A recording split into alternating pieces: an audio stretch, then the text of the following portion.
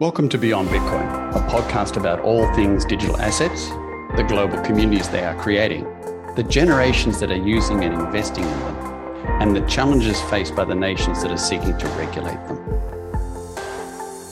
The content of this program is not to be taken as investment advice. The opinions expressed in the program by the host and the guests are their personal opinions only. Remember, feel free to subscribe and share with like-minded friends. My name is Derek Graham. I'm the CEO of Portal Asset Management, and my co-host is Nitin Gower, Managing Director of State Street Digital Assets.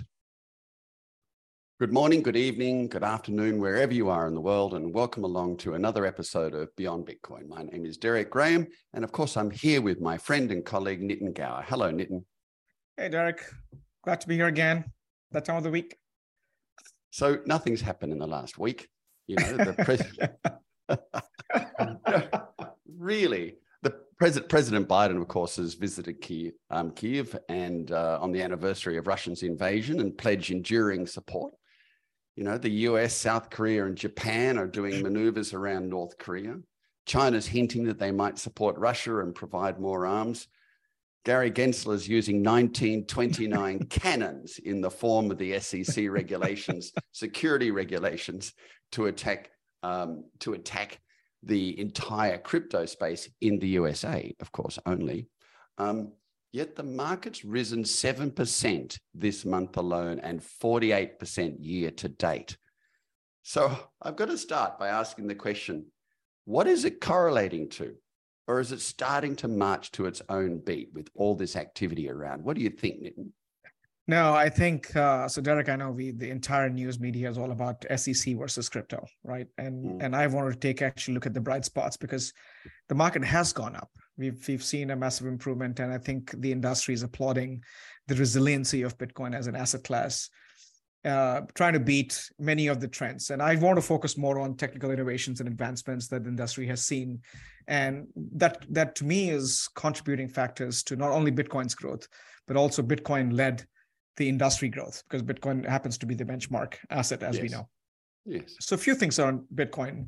Some really, which we haven't spent time only because the theme of our podcast is beyond Bitcoin. But I think we should spend some time on Bitcoin today because Bitcoin is central to this entire thematic story of the entire industry in the past few weeks. So one thing is ordinals. So there's a Bitcoin protocol. Again, it has sparked a lot of debate. Is the notion of notion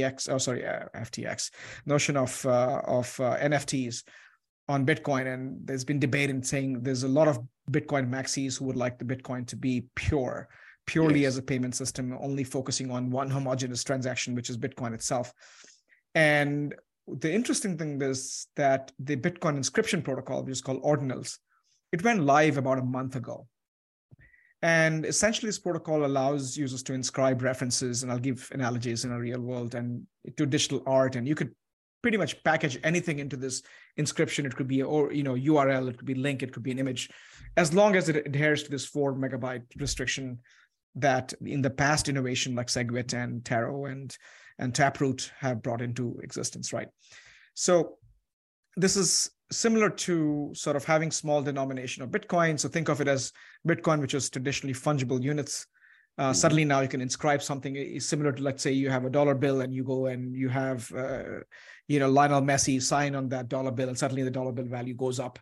It's something similar to that, if I were to make that analogy, that now you're taking a SAT, which is the lowest common denominator and the single common unit of Bitcoin, and you provide a numerical value, inscribe a few things to it, and that suddenly is no longer fungible because it has a unique element to it, right? And so it gives rise to this massive ecosystem, which historically was sort of not touched upon by the ecosystem, and suddenly now you have NFTs grow, and that led to this ordinal protocol enables, again, the users to reference these things, but it had a massive impact on the debate of what happens when every Bitcoin is mined. This is expected in 2040, of course. So it's trying to solve the Bitcoin fee problem, because suddenly now Bitcoin fees for this large 4 MB block, which has the inscription, is come to focus, which I think is necessary debate.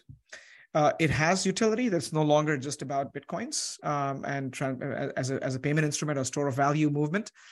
It's about something fun, which is what NFT was all about, supposed to be all about. So it's trying to bring the utility into the system. And it also, to me, is partly due to the impact of recent regulatory actions where Bitcoin is in clear with true utility. Like Bitcoin in general is truly decentralized and it doesn't have any regulatory focus on it. So people are saying, hey, and again, this is also due to the fact that ETH staking was under attack and, as a debate to see if that happens to be a regulated activity as a security, as we have seen with the Kraken fines and SEC, encroaching on that sort of domain per se. So to me, I think this is a little bit of function to say, hey, Bitcoin seemed to be clear. Why don't we go innovate on Bitcoin? Because we have all kinds of clarity only because the underlying asset class itself is the utility. Right. And while all these are positives, I think it still has created this new use cases and controversies as Bitcoin maxis would want it to be pure. They don't want ape gifts and on the Bitcoin blockchain, for example, and some view it as fun and utilitarian, as I mentioned before. So I'll take a pause, Derek. That to me is exciting. And I think we should at some point spend some more time on this and the ecosystem that's evolving. I found the entire debate fascinating because it's a cultural debate. It's a cultural debate between the purists, the Bitcoin maximalists, and those that are turning around and saying, no, this industry is full of utilitarian tokens, so let's make it useful in this particular case. And not only that, let's be creative about it. So firstly, there's two very different cultures involved. The next thing I wonder, essentially, it's the minimum size Bitcoin that's capable of being transacted, and it's inscribed with a non-fungible token, making that piece of Bitcoin no longer fungible. Is that correct? Correct. So it's like let me take an example of the dollar, which is signed by Lionel Messi. I can still spend it. I can go to the store and spend it, and people will accept that as a dollar. Yep. Chances are I will not. And chances are the person who's accepting it will probably get more of its value if Lionel Messi's signature is of value to the world, and they will cherish it. They will take that whole thing and they will resell it. And so it's similar to that, where sats, or the lowest denominator, or the lowest unit in Bitcoin, you can still use it as Satoshi and use it for payments. But if it's an NFT, it's akin to inscribing a serial number to a dollar bill, which makes it unique at some point. And so that non-fungibility is due to encryption, but SAT still holds its value from that perspective. And more importantly, I think that, believe it or not, after almost a month, the NFT activity is 1,000% up. Yes. On Bitcoin network. And yes. And then you have ecosystem like Stacks. And I've known Muneeb and his work for almost over 8-9 years. He's the guy behind Stacks. And the likes of layer 2 networks, like Lightning networks, and newer sort of wallets that are emerging, trying to solve it. To me, it's like giving it another life altogether and generating an excitement of the longest standing digital asset in that ecosystem. I think it's fantastic. I think so too. It's extraordinary. Essentially you're taking, if you use the analogy around gold, you're taking gold as a serious store of wealth, and then you're taking these tiny little things off gold, and you're virtually laser inscribing them with NFTs and creating art out of them. So I'm certainly on the side that I think it creates something beautiful in the whole process. But there's more happening out there at the moment. And So let's look at Solana, which I thought was dead after FTX blowout, which was interesting. I figured FTX was the single sort of entity that was sort of propping up this layer 1 protocol. But in the past month, Solana has seen over 400 projects popping up on Solana, and there are reasons for it, of course. Helium, which I'm a huge fan of Helium, truly decentralizing telco networks and going after low WAN, which is low range wide area networks, and allowing people to be able to host these sort of routers in their house, and them able to monetize this only because they're able to provide these hops, especially in places like New York, where you have very high density of population and telco networks don't really scale. Perfect solution for that, and truly decentralizing wireless networks with HNT tokens. And early on, there were some parts of it were in Ethereum, and then they tried to move to Polygon, and eventually they made a decision now to move to Solana. And the entire ecosystem, Derek, which is the HNT token itself, the mobile, the IoT. So imagine the entire communication protocol sort of, embarking on that, again, giving life to the Solana ecosystem, 400 plus different projects that have popped up. And at the same time, which to me was very surprising, because at the end of the day, Ethereum's rise was because of the ecosystem. It was all about developers. It's all about developers developing new projects and getting interested in this massive growth in the ecosystem. For some reason, this month, Solana saw new highest number of developers contributing to the ecosystem with about 83% rise. So you overnight doubled the capacity of the developers going after building on Solana. And it's fastest ever seen in the industry. It's even faster than what we have seen with Ethereum. Compared to that, I think Polygon saw 40%, Cosmos saw 25%, Polkadot saw 2%. But these are all, and there are some underlying themes, Derek, which I don't want to bore the audience with technicalities, but there's a Rust versus Go debate that's happening, where Rust is things are easy. Golang, which is the programming language behind Ethereum, it's easy, which attracts a lot of developers, but Rust is more performant. And at the end of the day, people are wondering that, hey, let's go after a much more, better programming language that allows us to be more resilient in the ecosystem than simply churning out more and more projects. Yes. And that is an interesting trend, Derek, because if the tides were to turn by next year, Ethereum, which is now housing about 90+% of DeFi ecosystem, if that shifts to Solana, you can imagine the entire economic output of Solana itself. And that is a significant, and I'm going to watch this closely, of course, a significant shift in economics of layer one protocols. And I'm now, I'm super surprised that Solana, despite all the failures at FTX, it's at the end of the day, I think good technology wins. And I'm going to keep a close eye on that. So it's intriguing that how immersed people get into the moment.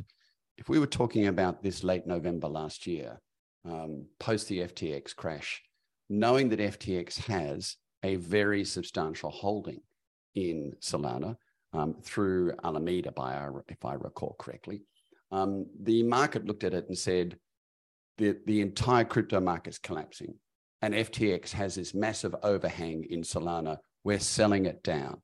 And it's sold down from in the 80s down to, ultimately down to about $10, even under $10. Yeah. And all of that's passed. So clearly, I would say Alameda still has the holding of Solana. And that's now probably held by the administrators, as we call them here in Australia, but by the manager in possession. And one would expect that that's going to be managed correctly when that time comes to realize that asset. But the industry's just moved on. They've turned around and said, that's okay. That's fine. Solana, we like the platform. We like its inexpensive exchange rate. We're okay with it's not as much decentralized and as other decentralized platforms might be. And off we go and develop. And that's happened in this enormous period of time of 2.5 months. Yeah, and I'll tell you this, that that's such a cool observation, Derek. And I didn't even think about that. I was just focused on this cool bunch of new ecosystems. And these are not just projects, Derek. These are ecosystems. This is the entire, for example, Helium is an entire ecosystem. They have completely moved. And it used to be a layer one on its own merit because it was supporting the telco ecosystem. And the old ecosystem, which is, Solana had a decentralized exchange, HydraSwap and Orca. It had AMMs, automated market makers. It had yield aggregators, the Sol Farm and Sol Yard. It had stablecoin. It has NFTs. All that still exist. So I think those are kind of cool. And talking about FTX, we have to mention this. One of the, I would say, collateral damage of FTX fallout is another hedge fund called Galois. I think it's French, Galois, Galois Capital, which is quite big in its glory days. Eventually is shutting down because a lion's share of its assets were tied up with FTX, and they've lost all of their funds, so they're closing the shop. which to me again is I'm sure we'll see many such news and many such sort of, whether it's hedge funds or VC firms who've used FTX, whether it's Alameda or whether it's Exchange, having lost funds and having lost access to the funds, would have to shut down, which to me is a sad thing, but it is what it is. Well, I mean, look, it's a fundamental rule in fund management that you don't have all of your money in one location or your vast majority in one location. It's called point risk. And it's extraordinary that so many funds did have so much point risk to see that occur. Maybe they were using the theory that FTX was just too big to collapse. But of course, as we now know, that so much of that was reinvested and rehypothecated on the way through and causing its collapse. But never have point risk. Always spread your assets. That's the rule for fund managers. So we've also seen this battle between the SEC occurring, of course, and the US. But I'm going to step away from that just for a moment. Look at what's happening in Hong Kong, Nitin. Yeah, I think the SFC, which is Security and Futures Commission, published its proposed rule on crypto platforms. I think they're reasserting, because there was a time, and me and you both would go to Hong Kong quite a bit pre-COVID. Yes. A vibrant ecosystem, a lot of investments coming in from all around the world, talent pouring into and combination of COVID and prior to that, the protests in Hong Kong really killed that entire ecosystem, and they're trying to revive that. And in that effort, SFC are seeking, and the right approach, they actually have a public course and seeking comments to say, hey, does this make sense in terms of having investor protection and consumer protection measures, in saying that every platform needs to apply for a license. And what that means is that license will require them to adhere to certain liquidity and certain prudential sort of regulation that protects the investors. And eventually, once the license is granted, that means they have controls in place and they have the jurisdiction rights. That's not only for the newer players, but also existing players, which to me was, well, given it's Hong Kong, and given that they want to come back to being sort of the dominant sort of access to Asia from financial market perspective, and now it's competing with even more powerful Singapore, I think is a step in the right direction, Derek. And I also think that it's also, to me, for the Western world, some clarity saying, yeah, you can do business here, and this is how we do it, which is not the case in the entire West. And often, one could look at Hong Kong maybe these days, because it's totally owned by China, as a petri dish of experiments. So China might be using it to experiment, to see, well, what happens if we give these sort of access to consumers? What happens if? And that contains it, but it's an opportunity to experiment. And of course, Interactive Brokers announced during the week that they intend to enable Bitcoin trading to occur on their platform in Hong Kong. Well, they're absolutely enormous. They're mainstream, and they're on all the broker screens. And so that being the case, that's another on-ramp into the space. What I'm getting the sense of here, Nitin, is that what we're going to see going forward is, I think, a threatened America, an America that's worried about its reserve system, an America that's worried about its banking and financial system, backing up and trying to protect itself. And a two-speed global economy occurring in crypto assets. And that is the likes of, South Korea and Hong Kong, Singapore, Europe, UK, many other financial powerhouses turning around and going, no, we're embracing this. We think this is extraordinary. We'll get efficiencies out of this, speed out of this, performance out of this. Because you have to remember, you look at the top 20 users of crypto currently, and Vietnam's number 1, India's number 2. I think Ukraine is number 3 or 4. The US hits at number 5. And then after that, it keeps going. And they're developing nations that need to utilize the technology. So we that in Australia, particularly, we're not even in the top 20. We sit here with a banking system and infrastructure that works. And we keep pontificating about what should be and shouldn't be from a banking system that works. Yes, it's not efficient. Yes, it's, somewhat controlled and corrupt in certain areas. And I don't mean that from a conspiracy point of view. I'm just saying that there's a lot of self-benefiting going on. And yet there's countries like Vietnam that aren't concerned about this at all. It's like, get on with it. We need to create tokens. We need to create ways of doing business. We want to do business on an international platform. We want to transfer our funds instantaneously across the world. And we don't want a country to determine whether we're allowed to or not allowed to. So I think we sort of need to give ourselves a shake and see that if this is going to happen in the US, that it's highly likely to cause a two-speed global economy in crypto assets. And I would argue that the speed outside the US is going to develop really quickly. What do you think, Nitin? Yeah, no, I couldn't agree more. I think there's not just the crypto movement also. I think if you look at the various camps, and now it's BRICS, Brazil, India, China, South Africa, and Russia, they are looking into, again, this goes back to commodities markets and everything else. So I think there's a lot of geopolitical forces in motion, but looking into US, so let's look at SEC versus the crypto industry. This is Papa Gensler. And the things that had transpired in the last few weeks. First thing was, which some of them are significant changes to the industry in general. So of course, SEC versus sort of staking, which is Kraken, which offered a product. So I don't think it's an attack on staking itself, as long as staking is decentralized, but the way the product was structured, it met all the requirements of the, again, 1939 sort of act in terms of how we described as security. It met those. So it is not exactly, out of the ordinary, but I think to the industry, it felt like that it's attack on staking itself. But yes, there's still unknowns, which means that at some point staking is an organized activity and there may be a central player. And so when you have this notion of common enterprise, and if there's a central player trying to organize these, they will have a notion of profit, because that's how the business works and that's how people are trying to do these things. So when you start looking into some of those, the formation of these entities, then to me, at some point, everything that requires a common enterprise and that requires some element of people making profits will eventually gravitate towards it being a security.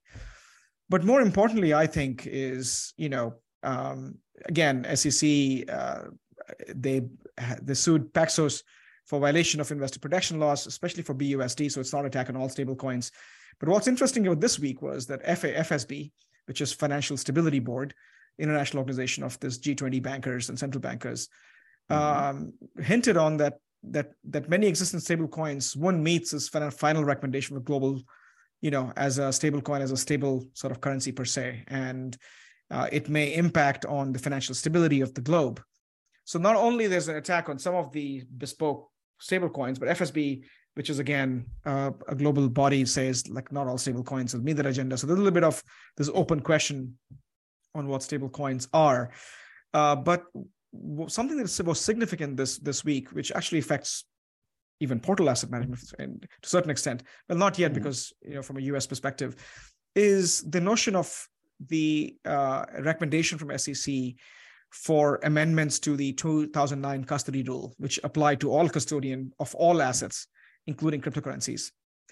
And what that means is that according to, and this is still 60 days of comment period from the ecosystem communities, and we'll see as to how the existing financial institutions and the de novo financial institutions react to it, is it's recommending the amendment to the custody rule to apply custodian of all assets, which means that exactly like today you have a vertically integrated, like an exchange. Coinbase is a custodian and prime brokerage.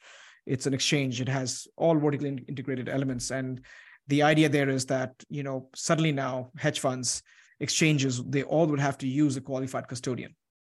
And not all crypto trading platforms or not all crypto exchanges qualify or are licensed to be a qualified custodian. I know that because I work for one at the moment. And I think so that sort of creates a market structure problem that suddenly now, no matter who you are, you only have a few qualified custodian who can provide custody of the assets. And I think that's if that goes through, it creates a significant hurdle in the industry, because the industry would have to reorganize. This is crypto industry. And you begin to now behave like a traditional finance. And so I'll say one more thing and I'll pause to get your reaction, Derek, is all in all, I think that the industry is in need for a brand new framework that does not regulate, measure, and control the crypto assets as traditional assets, simply because these are different instruments and different industry.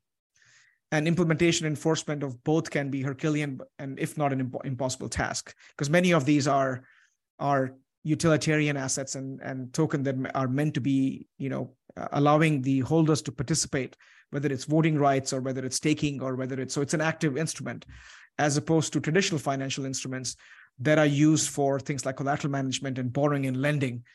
So there's a little subtle difference between the digital asset versus the traditional assets. And I think that that debate, even if this particular custody rule goes through requiring what they call as QC or qualified custodian, I think that will be a significant burden to the crypto industry for its growth. I'll pause here, Derek, and love to get your thoughts on this as well. It's a 1929 cannon that's getting shot at us. That's a 1929 Securities Exchange Act. It's old. It never predicted what's going to happen in digital assets. It's no longer current and relevant to digital assets. But it's the SEC is trying to fit it in there. Now, this is all because, of course, there's been a singular presidential executive order that's been put out to 17 different departments to essentially analyze, and I really think, attack and protect, because they've said there in point B of his presidential order, we must protect the United States and the global financial stability and mitigate systematic risk. Can I interpret that another way for a moment? We must protect the US monetary system and mitigate any attack on it. That's really what they're saying. And the reinforcement of the United States leadership in global financial systems, that's just another statement saying we're trying to protect the US dollar being a reserve currency. There's not a perception from the very high levels of government that, in fact, this is beneficial on a global basis. There's a perception that this attacks the financial system of the US and it attacks their dominance. And that's what they're concerned about.